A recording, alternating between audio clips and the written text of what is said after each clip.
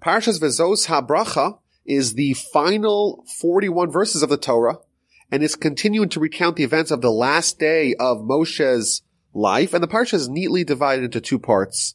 First part is the final blessing that Moshe gives to the nation, each tribe, and the second part of the Parsha, on the end of the Torah, is the description of Moshe's death and his eulogy. Now it's important to note that this Parsha is the only one that does not have a dedicated Shabbos to read it. Instead, it's read on Simchas Torah, on the festival. We read it, and then right away, we roll the Torah all the way back to the beginning of Genesis, to Parshas Bereshis, and that really, I think, gets to a central Jewish idea that we're never really finished studying Torah.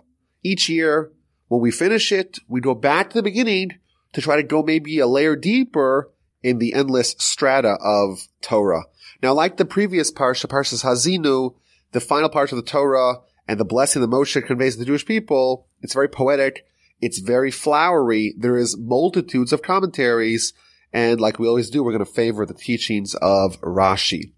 It begins, and this is the blessing that Moses, the man of God, Ish Elohim, bestowed upon the children of Israel before his death. Rashi tells us, what does it mean that Moshe has given the Jewish people a blessing before his death? Why? Because if he doesn't do it now, he'll never have the chance to do it. For the 40-year tenure of Moshe's leadership of the Jewish people, he was constantly admonishing, rebuking, even castigating the nation. The very last thing that he does before he dies, he's going to bless them. And maybe the idea is Moshe was obligated to bless them, as we shall see, and he kept on delaying it. He didn't want to do it. And now, the last day of his life, and he knows he's about to die, there's no more possibility of kicking the can down the road. He has to give them the blessing. He kept on delaying it. He kept on pushing it off. And finally, when he couldn't push it off anymore, he gave them the blessing. Maybe we could suggest that this is the opposite of modern mores. Moses, he didn't coddle the nation. He was very demanding. He was very tough, with the intention that that would be most effective in helping the nation grow and flourish. He was very wary of giving them blessings and giving them compliments because it could turn them into a different mindset, a mindset of accomplishment, of completion, of done, I've reached the promised land, and therefore he wanted to delay it as much as possible. There's a very interesting midrash quoted by the Ramban. The Ramban quotes the midrash that says that when Jacob, in the end of the book of Genesis, when he was blessing his children before he passed, the verse in chapter 49, verse 28 says, and this is what their father spoke to them. And says the midrash that Moses begins his blessing with the same word, and this is the blessing that Moses conveys to the Jewish people. And the midrash tells us that when Jacob concluded his blessing, he told them, I'm stopping halfway. I'm not fully done the blessing, but you should know in the future, there's going to be a man who is like me. And he too is going to pick up right where I left off. I'm ending my blessing with the word and this, and he's going to begin his blessing with the same word, Vezos, and this. And Rashi later on actually tells us that the content of Moses' blessing were very similar to the blessings of Jacob. Jacob blessed each one of his children, and that was the individuals. At this juncture, at the end of Deuteronomy, that individual child has burgeoned into an entire tribe, and now Moshe is going to amplify the blessing given to the individual to the entire tribe that they spawned. And then, incidentally, we could point out that this is one of the many times that we see parallels between Moses and Jacob. For example, Rashi told us all the way at the beginning of Exodus that when Moses was looking for a spouse, he referred to Jacob's decision. When Jacob was looking for a spouse, he went to a well, and therefore Moses did the same. So that's one example of many where Moses modeled himself after Jacob. So how does the blessing begin? He said, Hashem came from Sinai, having shone forth to them from Seir, having appeared from Mount Paran, and then he approached with some of his holy myriads from his right hand. He presented the fiery Torah to them. So a very, again, poetic and flowery blessing. What exactly is going on? So Rashi tells us that before he begins to give the blessings to the individual tribes, he wants to first begin with praising of God in a way that highlights the praise of the Jewish people. We know that when you pray, you begin by praising God, and only then do you start asking for your personal needs. Similarly, the blessing that Moshe is going to give the Jewish people is requesting that the Almighty watch over that particular tribe and let them accomplish their mission and their mandate. So it's prefaced with the praise of God. What is this praise? The praise is this unique relationship that the Almighty has with the Jewish people. And that, of course, was consummated at Sinai. At Sinai, the Jewish people came to God. God came to the Jewish people. God descended upon the mountain like a groom who's going out to greet his bride. And we know the Talmud tells us, in reference here by Rashi, that before God gave the Torah to the Jewish people, he offered it to all the other nations. He went to Seir. Seir is, of course, Esav. He offered them the Torah. They said they're not interested.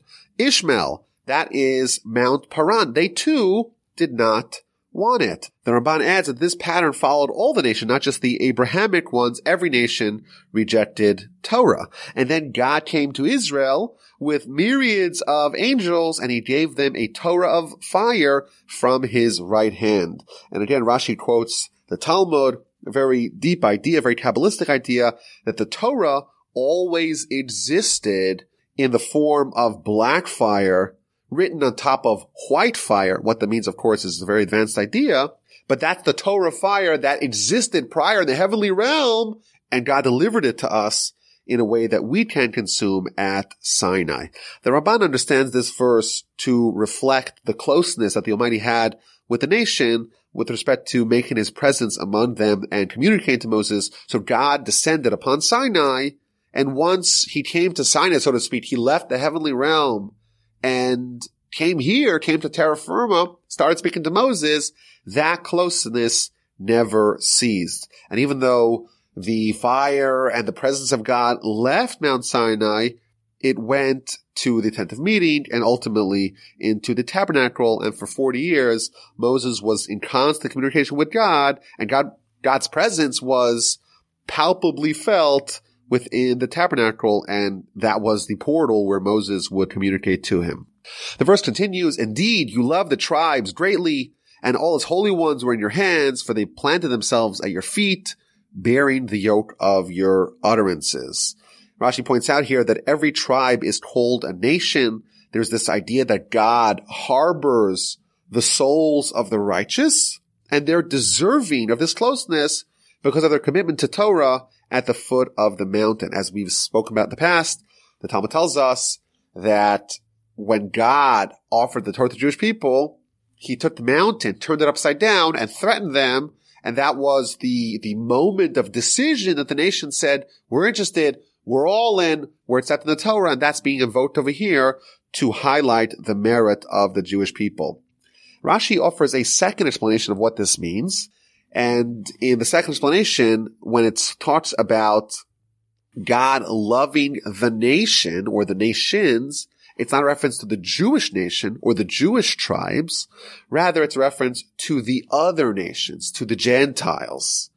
And the meaning behind it is that even at a time where God loves the Gentiles, loves the other nations, he shows, so to speak, a pleasant countenance to the other nations. And he allows them to do with the Jewish people as they see fit. Nevertheless, the righteous of the Jewish people, the good ones of the Jewish people, they cleave to God and they do not deviate from him, and you still preserve them.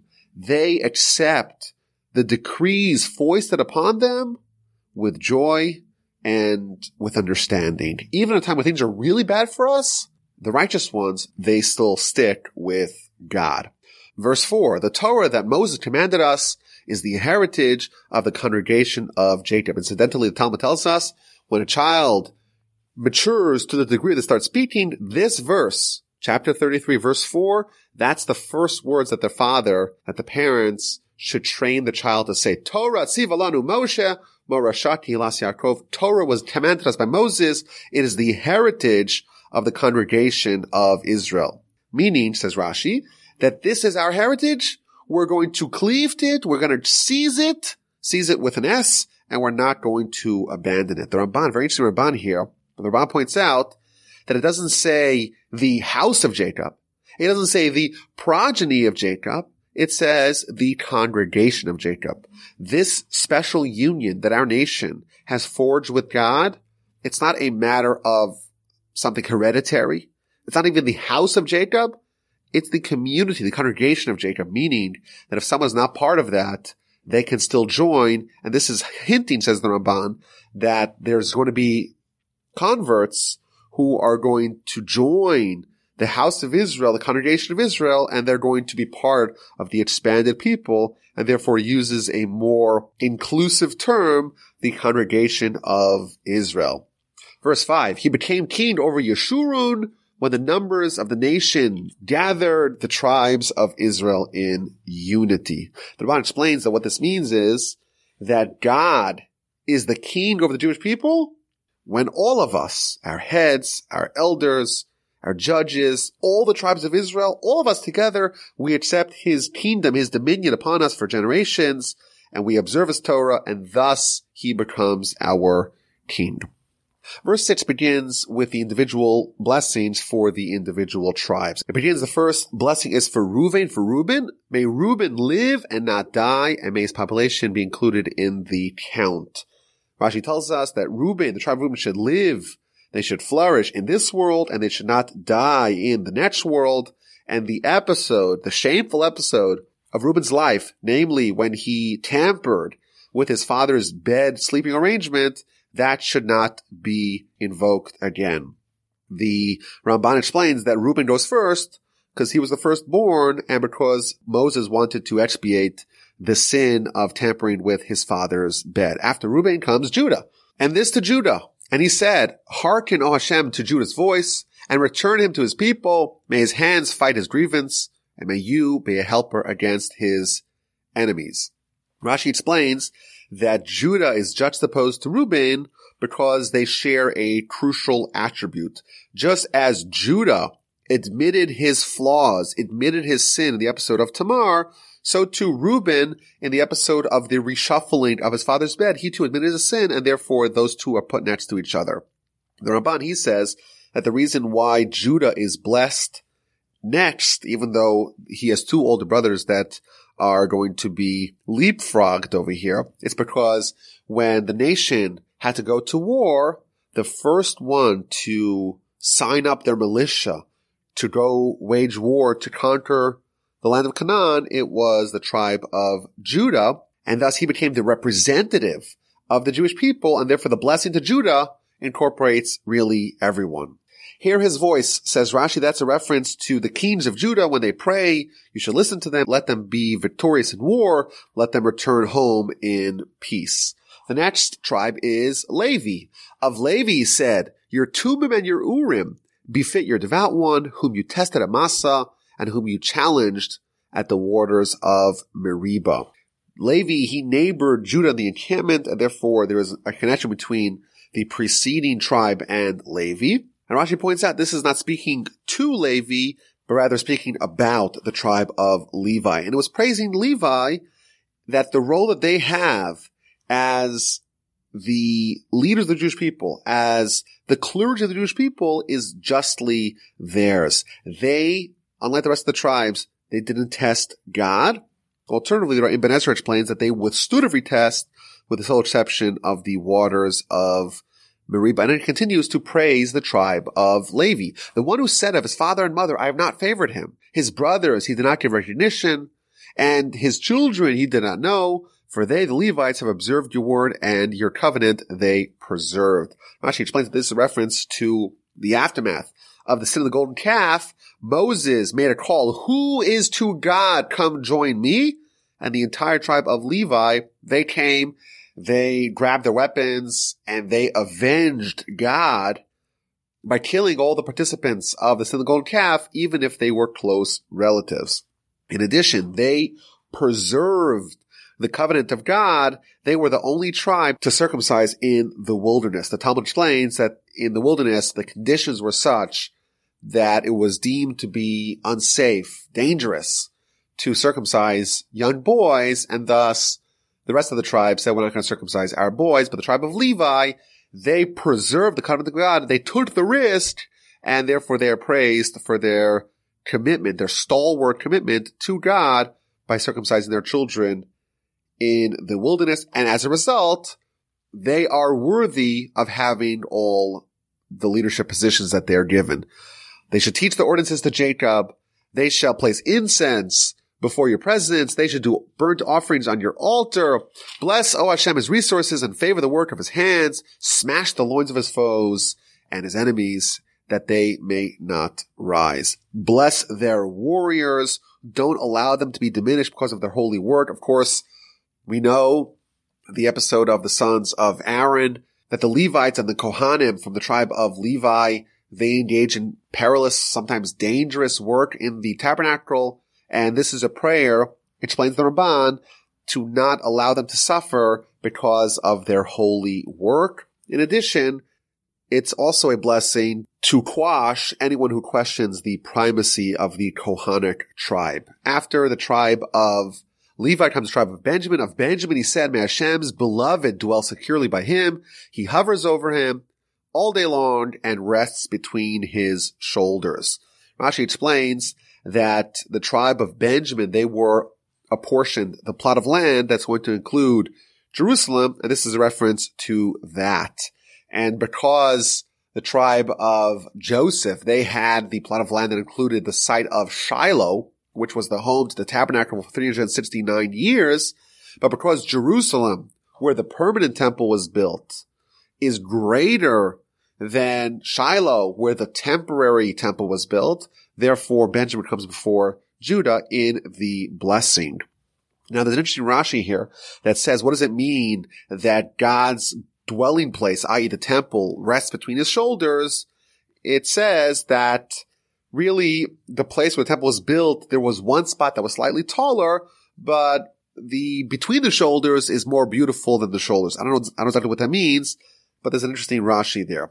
Now the Ramban here, the Ramban references the three temples. There's three clauses in this blessing to Benjamin. The first one, may Hashem's beloved dwell securely by him. That's a reference to the first temple. The second temple, where God's hovering over it, i.e. the presence of God is not as secure, so to speak, in the temple. That's a reference to the second temple. And finally, and rest between his shoulders, that is a reference to the third temple, the pending temple, where Jerusalem will be rendered a chair for God, a throne for God, i.e. it's going to be the time of Messiah and the time of completion. Joseph is given a very long blessing, which hints at the tremendous bountiful land that he was given. Of Joseph, he said, blessed by Hashem is his land, with the heavenly bounty of dew, and with the deep waters crouching below, with the bounty of his son's crops. And Rashi explains each one of these citations, what it means. A sovereignty is his ox-like one, majesty is his, and his glory will be like the horns of the Re'emim. With them shall he gore nations together to the ends of the land. They are the myriads of Ephraim and the thousands of Manasseh. Rashi explains that these are references to Joshua, who descended from Joseph, and Gideon as well. These were great leaders of the Jewish people, and they engaged in the wars of God, and myriads of their enemies were destroyed by Ephraim, and thousands by the descendants of Manasseh. After Joseph comes Zevulun and Issachar.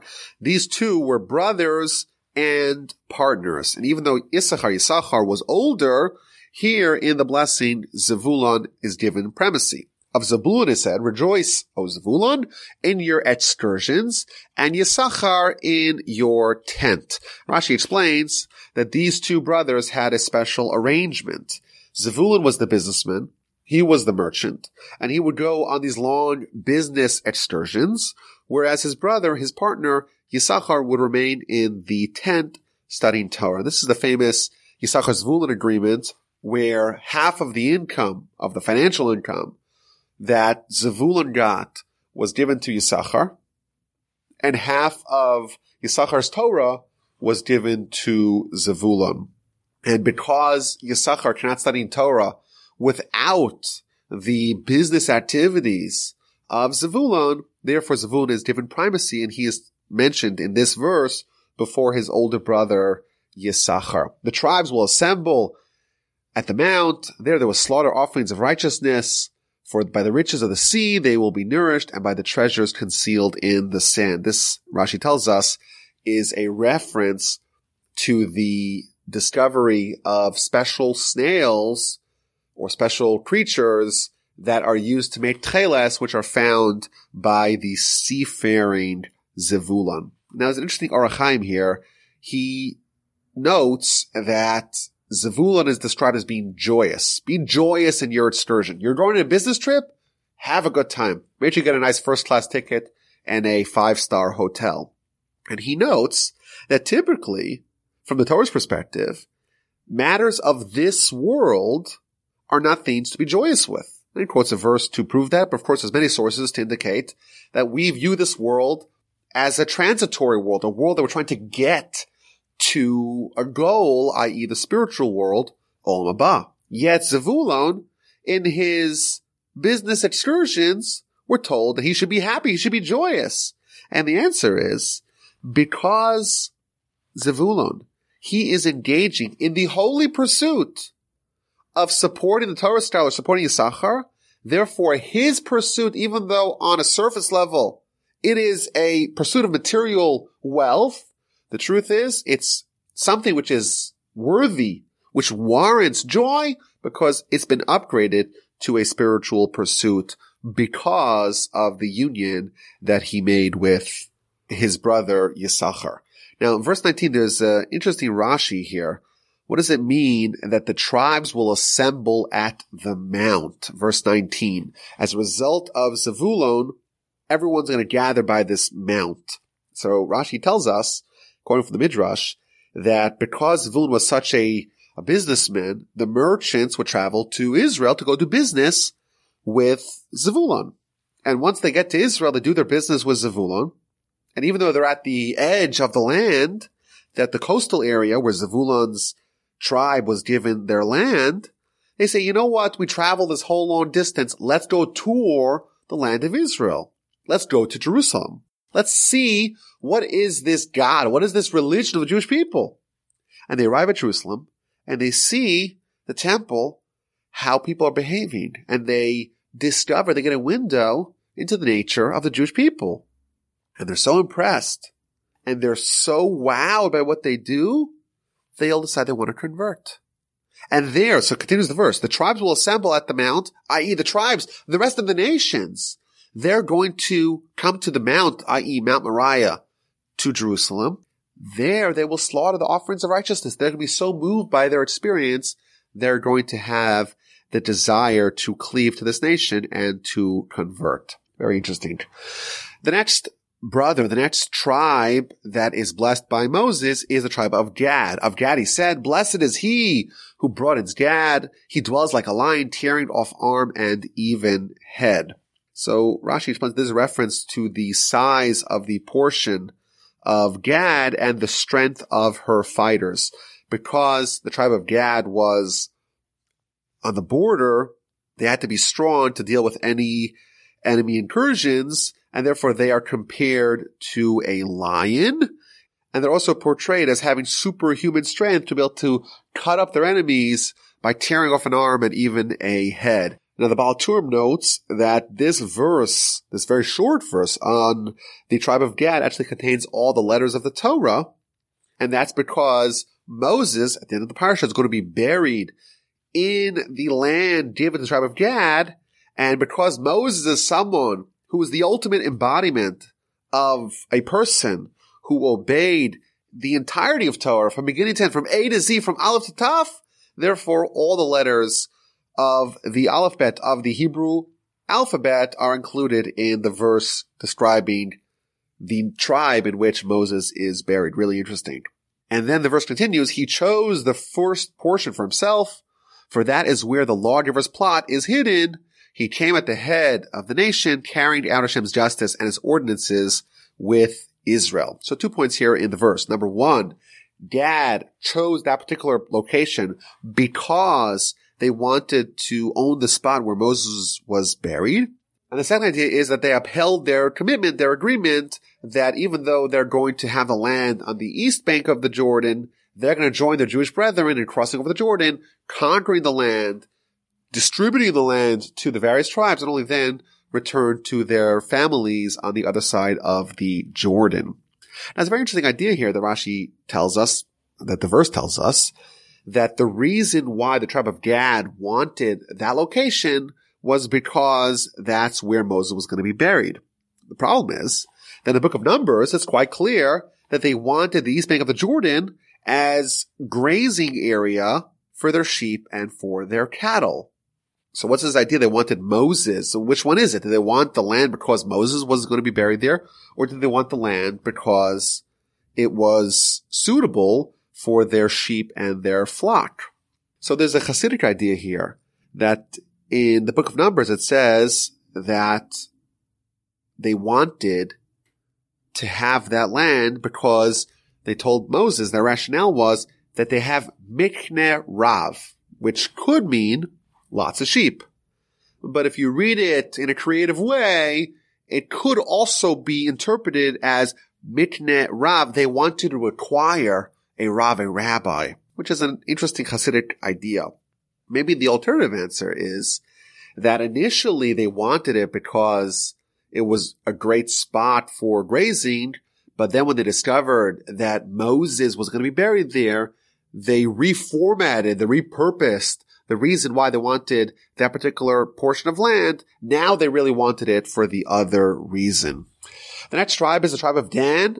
Dan is compared again to a lion. Rashi tells us he too was on the border, and therefore he was encouraged and given the strength to deal with the threats on the border. Naphtali is satiated with favor. He was filled with Hashem's blessings. Go possess the sea and its south shore. So Rashi understands this simply, that his land was full of everything and its inhabitants had everything that they desired. The Ramban quotes an interesting midrash. The midrash says, what does it mean that it was filled with Hashem's blessing? Go possess the sea and its south shore. What this is hinting at is that if you obey the will of God, you're going to possess the sea and the south shore. That's a reference to both this world and the next world. The next tribe is the tribe of Asher. It's going to be the last tribe that's given a blessing from Moses. Of Asher, he said, the most blessed of children is Asher. He shall be pleasing to his brothers and dip his feet in oil. Rashi tells us right away that he doesn't really know exactly how Asher is being blessed with his children, but he does add that the daughters from the tribe of Asher would marry the high priest, and the land is also replete with oil. There's an interesting Balaturim here. The Balaturim says that the brothers of Asher, the sons of Jacob, they suspected that Asher betrayed their trust. Because when the brothers sold Joseph as a slave, they made a pact within them that no one's going to reveal what happened to Joseph, his whereabouts, what the brothers did. No one's going to tell that to Jacob. Now, incidentally, in the book of Genesis, maybe you'll recall, even Isaac knew about it. He didn't tell Jacob. Even God, of course, knew about it. And even God felt obligated by this pact, and he too did not reveal it to Jacob. However, there was someone who did. After Joseph reconnected with his brothers, the daughter of Asher, Serach bat Asher, she knew prophetically of Joseph's sale and everything that happened to him, and she revealed it to Jacob. And the brothers suspected, how did Asher's daughter, how did she know what happened to Joseph? It must mean she heard it in her home. She heard her father and mother talking about it, and thus Asher betrayed our trust. And they decided to excommunicate him. And here Moses is providing the antidote for his excommunication. That's what the Balaturim says. The most blessed of children is Asher. When someone is excommunicated by the halakhic standard, they're not allowed to engage in marital intercourse. And therefore, Asher has children. Are those children legitimate? So what does Moses do? he says, blessed is their children. The brothers and the rest of the tribes, they were distant from Asher. They said, hey, he's someone who betrayed our trust. And therefore, in order to restore the closeness between Asher and his brothers, Moses continued, he shall be pleasing to his brothers. When someone is excommunicated, they're not allowed to smear themselves with oil. And therefore, Moses says he should dip his feet in oil. And finally, the next verse is that his shoes should be made of metal, and that's a reference to the fact that he could walk around with shoes, unlike someone who's excommunicated who has to walk around barefoot. Okay, so that's the end of the blessings that Moses gives to the tribes of Israel. Now, you may have noticed that there was one tribe that was omitted, namely the tribe of Shimon. So Rashi says that the reason why Shimon was omitted, there's no blessing given to Shimon, it's because the tribe of Shimon, they participated in the sin spawned, provoked by Bilam with the daughters of Moab, and they did the idolatry with Baal Peor, and therefore their punishment, so to speak, is that they are not given a blessing. The Ramban does not like this interpretation of Rashi for a variety of reasons. Number one, he says, well, lots of tribes participate in that sin. In addition, the people who participated, they already died.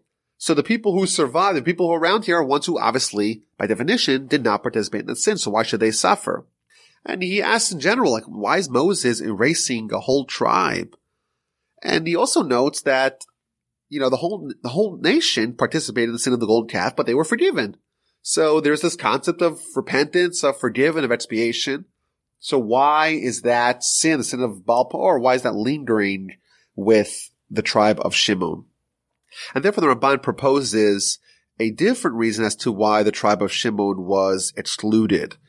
And he starts off with a principle. The principle is that whenever we're discussing the tribes of Israel, the number can never be more than 12. It's always got to be 12. There's 12 months, and there's 12 constellation signs, and 12 is the number which is always associated with tribes of Israel. There's always got to be 12. The problem is that there's really 13, because Joseph was split into two, and therefore you have a 13th tribe in Ephraim and Manasseh. And therefore, when Moses was blessing the tribes of Israel, he had to disinclude at least one of them. So typically, either Joseph is included or Levi is disincluded, but for various reasons, Moses wanted to mention both Ephraim and Manasseh and the tribe of Levi. Therefore, he had to disinclude a different tribe, and it couldn't be the usual suspects. And therefore, the tribe of Shimon was chosen for a few reasons. Number one, Shimon was a very small tribe. And number two, they were dispersed throughout the rest of the tribes. And therefore, they're going to absorb the blessing of the tribe in which they're going to be located. And that's the idea. The idea is that Shimon did get a blessing. They weren't cut out of this blessing of Moses. It's just they got it via the host tribe in which whatever Shimonite is located in that particular tribe, he absorbs that blessing. After Moses concludes blessing the tribes individually, he begins to address the nation as a whole. And he tells them, there is none like God, O Yeshurun. He rides across heaven to help you, and in his majesty through upper heights. That is the abode of God immemorial, and below are the world's mighty ones. He drove the enemy away from before you, and he said, destroy. Thus Israel shall dwell secure, solitary. Rashi tells us that because God is with us, even when we're alone, we have our protection. Fortunate are you, O Israel. Praiseworthy are you, O Israel. Ashrecha Yisrael. Who is like you, O people, delivered by Hashem, the shield of your help?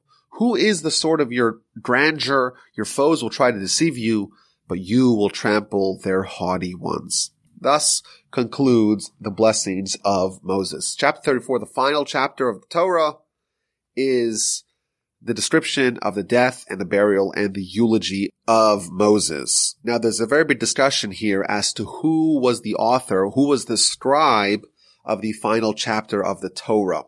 So Rabbeinu Bachai, he quotes the Ibn Ezra The Ibn Ezra says that chapter 34 in its entirety were all written by Joshua, because it's describing Moses ascending the mountain, and that obviously once it happened, it couldn't be written down because Moses was already going to be passed away, and therefore there's no way that Moses wrote it. It must be that Joshua wrote it. Now, Rabbeinu Bachai does not like that. Rather, he explains, based upon the Talmud, that it's possible that Moses wrote the entire Torah from beginning to end, but because he wrote it prophetically, it can also be written before the events that it's describing actually transpired. And he actually gives examples in the Torah where it describes predictions in the future, and even though they haven't happened at that juncture, they're still described as if they happened in the past. So we'll see more about that in just a little bit. So what happens here in chapter 34, the final chapter of the Torah? Moses ascended from the plains of Moab to Har Nevot, Mount Nebo, to the summit of the cliff that faces Jericho, and Hashem showed him the entire land. Rashi tells us that this is not just the physical land, the territory of the land of Israel, but the history of the land. What happens to it in peace? What happens to it in war? Who are the oppressors that are going to oppress it? And the various different people that it's describing here, these are events in the future history of the Jewish people. So the verse says, he showed Moses the Gilead as far as Dan. That is a reference to the time, the book of Judges, where the members of the tribe of Dan, they made an idol and they started worshiping it. And he also showed that the great Shimshon, Samson, is going to come out of the tribe of Dan. All of Naphtali, the land of Ephraim and Manasseh, the entire land of Judah, as far as the western sea. That's a reference to Joshua in his wars with the kings of Canaan. That's a reference to Gideon, the judge, in his wars with Midian and Amalek. The kings of Judah, of course, that's a description of the kings from the house of David. As far as the western sea, Rashi tells us that that's a reference to the very end of history, every event that's going to happen to the Jewish people until the resurrection of the dead. And the verse continues that Moses was shown the Negev, the plain, the valley of Jericho, the city of date palms, as far as Tzoar. Rashi again explains that all the things that it's hinting at, Solomon making the vessels of the temple. And finally, and Hashem said to him, this is the land which I swore to Abraham, to Isaac, and to Jacob, saying, I will give it to your offspring. I have let you see with your own eyes, but you shall not cross it over. Rashi tells us this reference to a conversation that Moses is going to have with Abraham. I'm showing you this land, and you're about to pass, and when you get to heaven, I want you to go over to Abraham, to Isaac, and Jacob, and affirm to them that the oath that God swore to them was actually fulfilled. And therefore, the reason why I'm showing you the land is because I want you to go tell Abraham that indeed God kept his word. And the Talmud actually points out that from this we see that the dead can communicate with each other and the dead are aware of what's happening in the earth. And even though this hasn't actually happened, the nation has not yet conquered the land of Canaan, but because they conquered already the eastern portions and they're right on the doorstep of conquering the western portions of the land as well, it's considered as if they are already on their way of doing it. It's close enough, and therefore God's already keeping his word. Verse 5, so Moses, servant of God, died there in the land of Moab. Rashi quotes the Talmud. The Talmud says, we have here a description of Moses dying. Is it possible that Moses wrote that? So the Talmud quotes two opinions. Until here were written by Moses. From here on, it was written by Joshua. That's the first opinion. Rabbi Meir, a second opinion, he says, no, it's not possible to have a Torah scroll lacking a letter or a word or a few sentences. And therefore, when Moses hands the Torah scrolls to the Jewish people, it must have been complete Torah scrolls.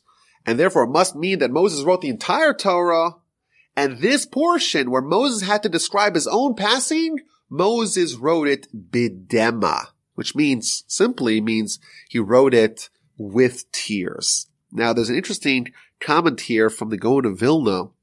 He points out that the word dema, which means tears, but the root of the word is confusion.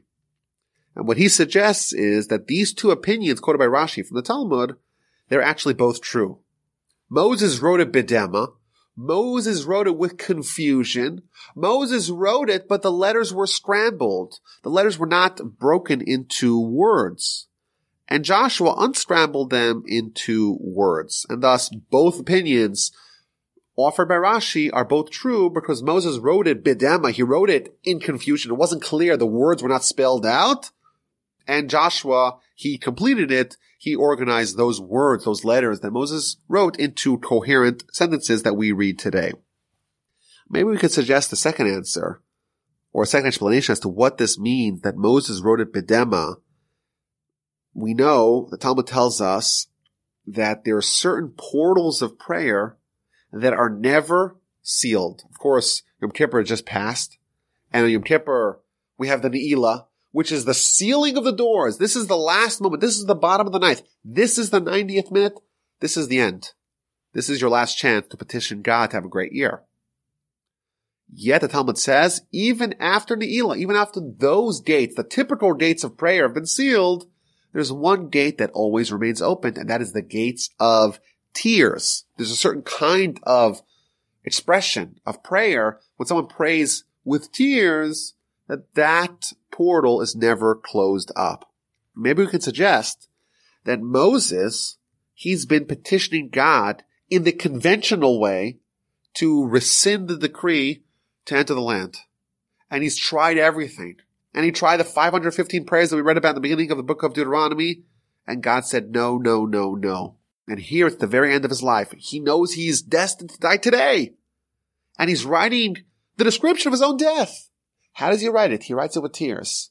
He's hoping one last ditch effort with tears to maybe forestall his death and enter the land. Rabbeinu Bachai here points out a very interesting idea that at the beginning of the Parsha, it describes Moses as the man of God, Ish Elokim. And here, after Moses is passed, or after the description of Moses passing, it describes him as the servant of God. And he tells us that the apex of human achievement, the greatest description that could be given to man, is that they're a servant of God. Just like a servant is always accompanying their master, always there to tend to the master, Moses was always there for God, always together and ready for the spiritual experience, always in close proximity to God. And this honorific, where Moses is called the servant of God, was only given to him after he died, because when a righteous person dies, they're even greater than they were when they are alive. And he adds another point based upon a midrash. The midrash says that God does not apply the term Holy One to the righteous until they are placed in the earth. Why? Because until someone's dead, until they've passed, until the Yetzer Hara has been taken away from them, God does not trust them, because who knows, maybe they will still go astray. Now, with respect to the passing of Moses, there's a very long and very powerful and evocative midrash about the death of Moses. It begins by talking about how God wanted to take away Moses' soul and sent a variety of angels to try to extract Moses' soul, and Moses fended them off. And then God himself said, I'm going to go take Moses' soul. I'm going to bring about the death of Moses. And God calls out to the soul of Moses, and he says to the soul, my daughter, I have placed you in the body of Moses for the past 120 years. Come out. Don't delay. It is your time now for you to come and to be elevated to heaven. And she responded, the soul responded to God, I know that you are the God of all the spirits, and all the souls are in your hand. And I know that you placed me and formed me in the body of Moses. Is there a holier body? Is there a better place to be than in the body of Moses? In Moses' body in which no worms and no maggots appeared forever? There's never been flies buzzing upon him? I don't want to leave. There's no better place for me to be than in the body of Moses. And God says, well, come out. I'm going to put you in the heavens, near all the angels. I'll put you right underneath the throne of glory, by the seraphim, the Ophanim, all the other angels? And the soul again responded, there's no better place, even next to the angels, than the body of Moses. And it continues that at that time, God, in this very high way, the greatest kind of death possible, took out the soul, and everyone was crying. And again, this is a very advanced midrash, but the angels were crying, and God was crying, and the earth was crying, and the order of Genesis was crying, the moon, the stars, the sun, all the galaxies were crying, all of Israel was crying. There's a very powerful, very evocative midrash here about the death of Moses. I advise people to read it. It's a very powerful description of what's happening over here. So he buried him in the depression in the land of Moab, opposite Baal Peor, and no one knows his burial place till this day. Rashi offers two explanations as to who buried Moses. According to one, God buried Moses. Alternatively, Moses buried himself. Moses was someone who conquered death, and thus, normally when someone dies, they have to have someone else bury them. Moses was able to bury himself because he was above that. He became like an angel even in his lifetime. No one knows where he is buried. The Talmud tells us that the Romans tried to discover where Moses was buried. So they sent a message to the garrison who was in charge of that particular location, find for us the burial place of Moses. So they went to the top of the mountain, and it looked like it was below them. They went to the bottom of the mountain, and it looked like it was above them. They split up into two groups. The ones who were up thought it was down, and the one who were down thought it was up, to fulfill this verse, chapter 34, verse 6, that no one can know where he is buried. And the Torah transitions here to describe the eulogy of Moses. Moses was 120 years old when he died. His eyes had not dimmed.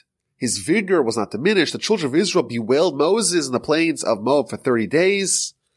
Joshua, the son of Nun, was filled with the spirit of wisdom because Moses had laid his hands upon him. The children of Israel obeyed him and did as Hashem commanded Moses. Never again has there arisen in Israel a prophet like Moses, whom God has known face to face.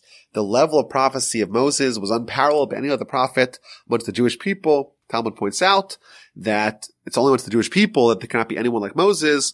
But amongst the nations, there was one candidate that rivaled Moses, namely that was Bilam. Never again has there arisen in Israel a prophet like Moses, whom Hashem had known face to face, as evidenced by all the signs and wonders that Hashem sent him to perform in the land of Egypt against Pharaoh and all his courtiers and his land, and by all the strong hand and awesome power that Moses performed before the eyes of all of Israel. Rashi describes what each one of these descriptions mean. What does it mean? The strong hand? That he received the tablets of the Torah in his hand. There's two amazing insights that I saw from the Talmud. Number one, that Moses extracted the Torah, i.e. the tablets, from God. At the time the Jewish people were doing the sin of the golden calf, God wanted to withhold the tablets from Moses, and Moses, using his strong hand, he was able to almost grab it from God, and that's why he's being praised with his strong hand. And then on the flip side, the Talmud also says that when he got there, he got to the bottom, and he sees the sin of the golden calf, and he realizes, how can I bring these tablets etched, inscribed by the finger of God, that talk about not having another God before me? And here you see the people, they're dancing in front of the golden calf. It would be fatal for me to have the nation behaving in this way, juxtaposed in the same proximity of the tablets written by God saying not to do that. And therefore Moses shattered it. But the elders, they didn't want him to shatter it. And they tried to grab it out of his hands. And again, Moshe, with his strong hand, was able to overwhelm them and was able to shatter the tablets of God before the eyes of all of Israel. And this is the very last thing that the Torah tells us about Moses. He had this ultimate display of selfless leadership. He was willing to forfeit the tablets of God. Is there any greater achievement than a man ascending to heaven, being able to engage and negotiate and contend and overwhelm the angels, and to come back down to earth bearing tablets created by God, inscribed by God? There's no greater achievement. Yet Moses forfeited that in order to spare the entire nation. And thus, that is the very last thing that we're told about Moses, that he was able to have the fortitude, the wherewithal to be able to forego what would have been the greatest legacy of any human. And he forfeited, he shattered the tablets before the eyes of all of Israel to spare the nation. When we finish the Torah, traditionally we declare chazak, chazak v'nis chazek, be strong, and be strengthened. In addition, we declare hadra chalon, your glory is upon us. Yet we pledge hadron alach, we will return to you. We will return to you the Torah. Please God, without making any promises, Bli Neder, we'll have a new Parsha podcast every week with renewed vigor, with renewed insight to study, to grow, to unlock the great potential that we have within us, to go deeper, to plumb the depths of the Torah for another year. I want to say mazel tov to all of you that have completed the Torah. May you have tremendous success in all your endeavors. May you continue to strive, to grow, to ascend to greater and greater heights. Thank you for being there. Thank you for listening. Thank you for joining me on this wonderful journey. My email address is rabbiwolbe@gmail.com. I look forward to beginning all the way, the beginning of the whole story, the beginning of the saga, the beginning of the lessons in the book of Genesis and Parshas next week together with you in good health and in good spirits.